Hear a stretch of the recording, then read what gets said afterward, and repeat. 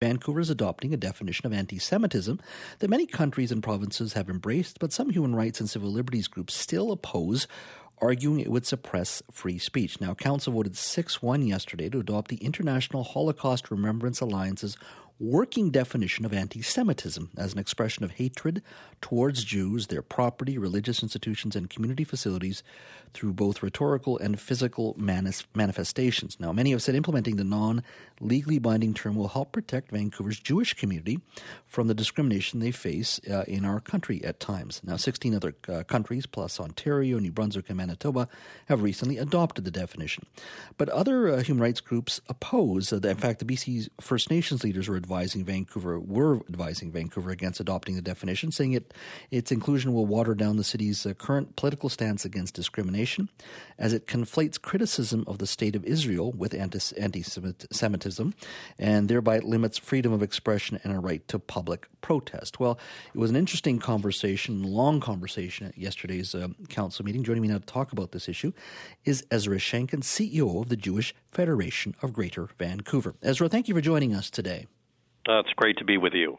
So regarding this motion last night, why was it important for the City Council, in your mind, to adopt this motion? That's a great question. We believe that tools like the International Holocaust Remembrance Alliance definition of anti-Semitism, these are the educational tools that we want governments to be adopting so that they can help to the government itself to better understand how anti-Semitism emerges, what it looks like, how it feels to people, and it makes for a more compassionate, accepting, and loving city. Some would say that when it comes to the definition itself, it conflates criticism of Israel, that even a criticism of Israel and its politics could be seen as anti-Semitism, when in a democracy it also talks, it's about free speech, and this type of motion could severely chill that very conversation. What do you say to that argument?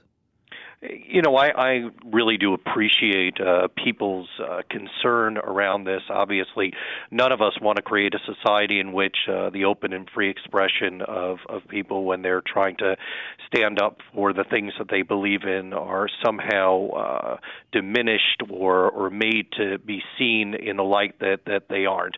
Actually, the definition itself has within it protections for this. It's actually quoted right from the definition and from IHRA itself is criticism of Israel similar to that leveled against any other country cannot be regarded as anti-Semitism.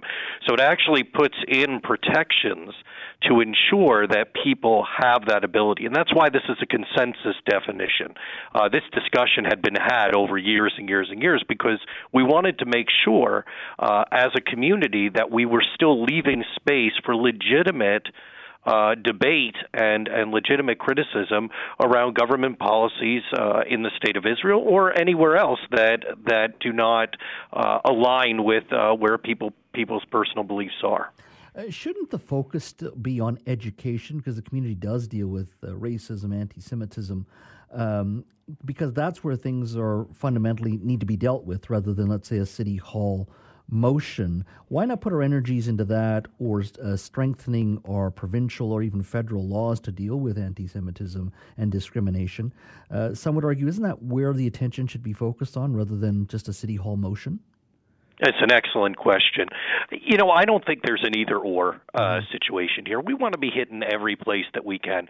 If your community, like our community, was targeted in the way that I think many of our minority communities are, we want to make sure we put every tool out there. Of course we want to educate, and this is a tool to educate, both within the governmental structure and then outside in the community, and raising awareness about if you say this, then it may make a Jewish person feel as though though they're being discriminated against, and therefore we want to have a greater sensitivity around that. We do want to strengthen laws. This is not one of those situations. This is not obviously a legal framework. This is an educational tool that we think is really important for people, universities, city governments, provincial governments. Our Premier's office endorsed this. Our national government has adopted IHRA. Many provinces have, and other countries across the world as another step to be taken in this journey. And I don't believe that this is we passed this and now we've solved anti-Semitism. I think that we've passed this and we have another tool to work with, and I'm thrilled that we're doing that, but we still have a lot more work to do. Oh, it has the resolution. You want to have this resolution adopted by British Columbia as well. Am I correct?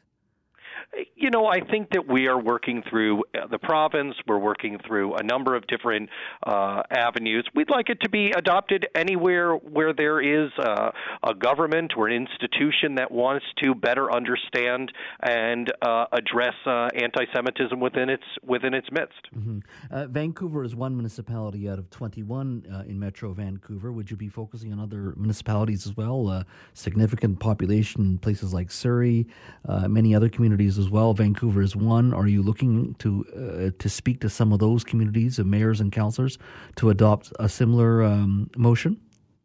Well, Jess, this took us over 3 years to do here, so I've got my work cut out for me in this one. I would say I invite any communities around the Lower Mainland that are interested in tackling this issue to start to educate themselves around IHRA. We think it's a great tool, and we think that it's obviously not a cure-all, but it helps us move in the right direction. Mm-hmm. Well, Ezra, I think it's a very important issue to discuss, and I've always enjoyed our conversations, and I thank you today to have this as well. It's a conversation that continues and that needs to happen on a continuous basis as well.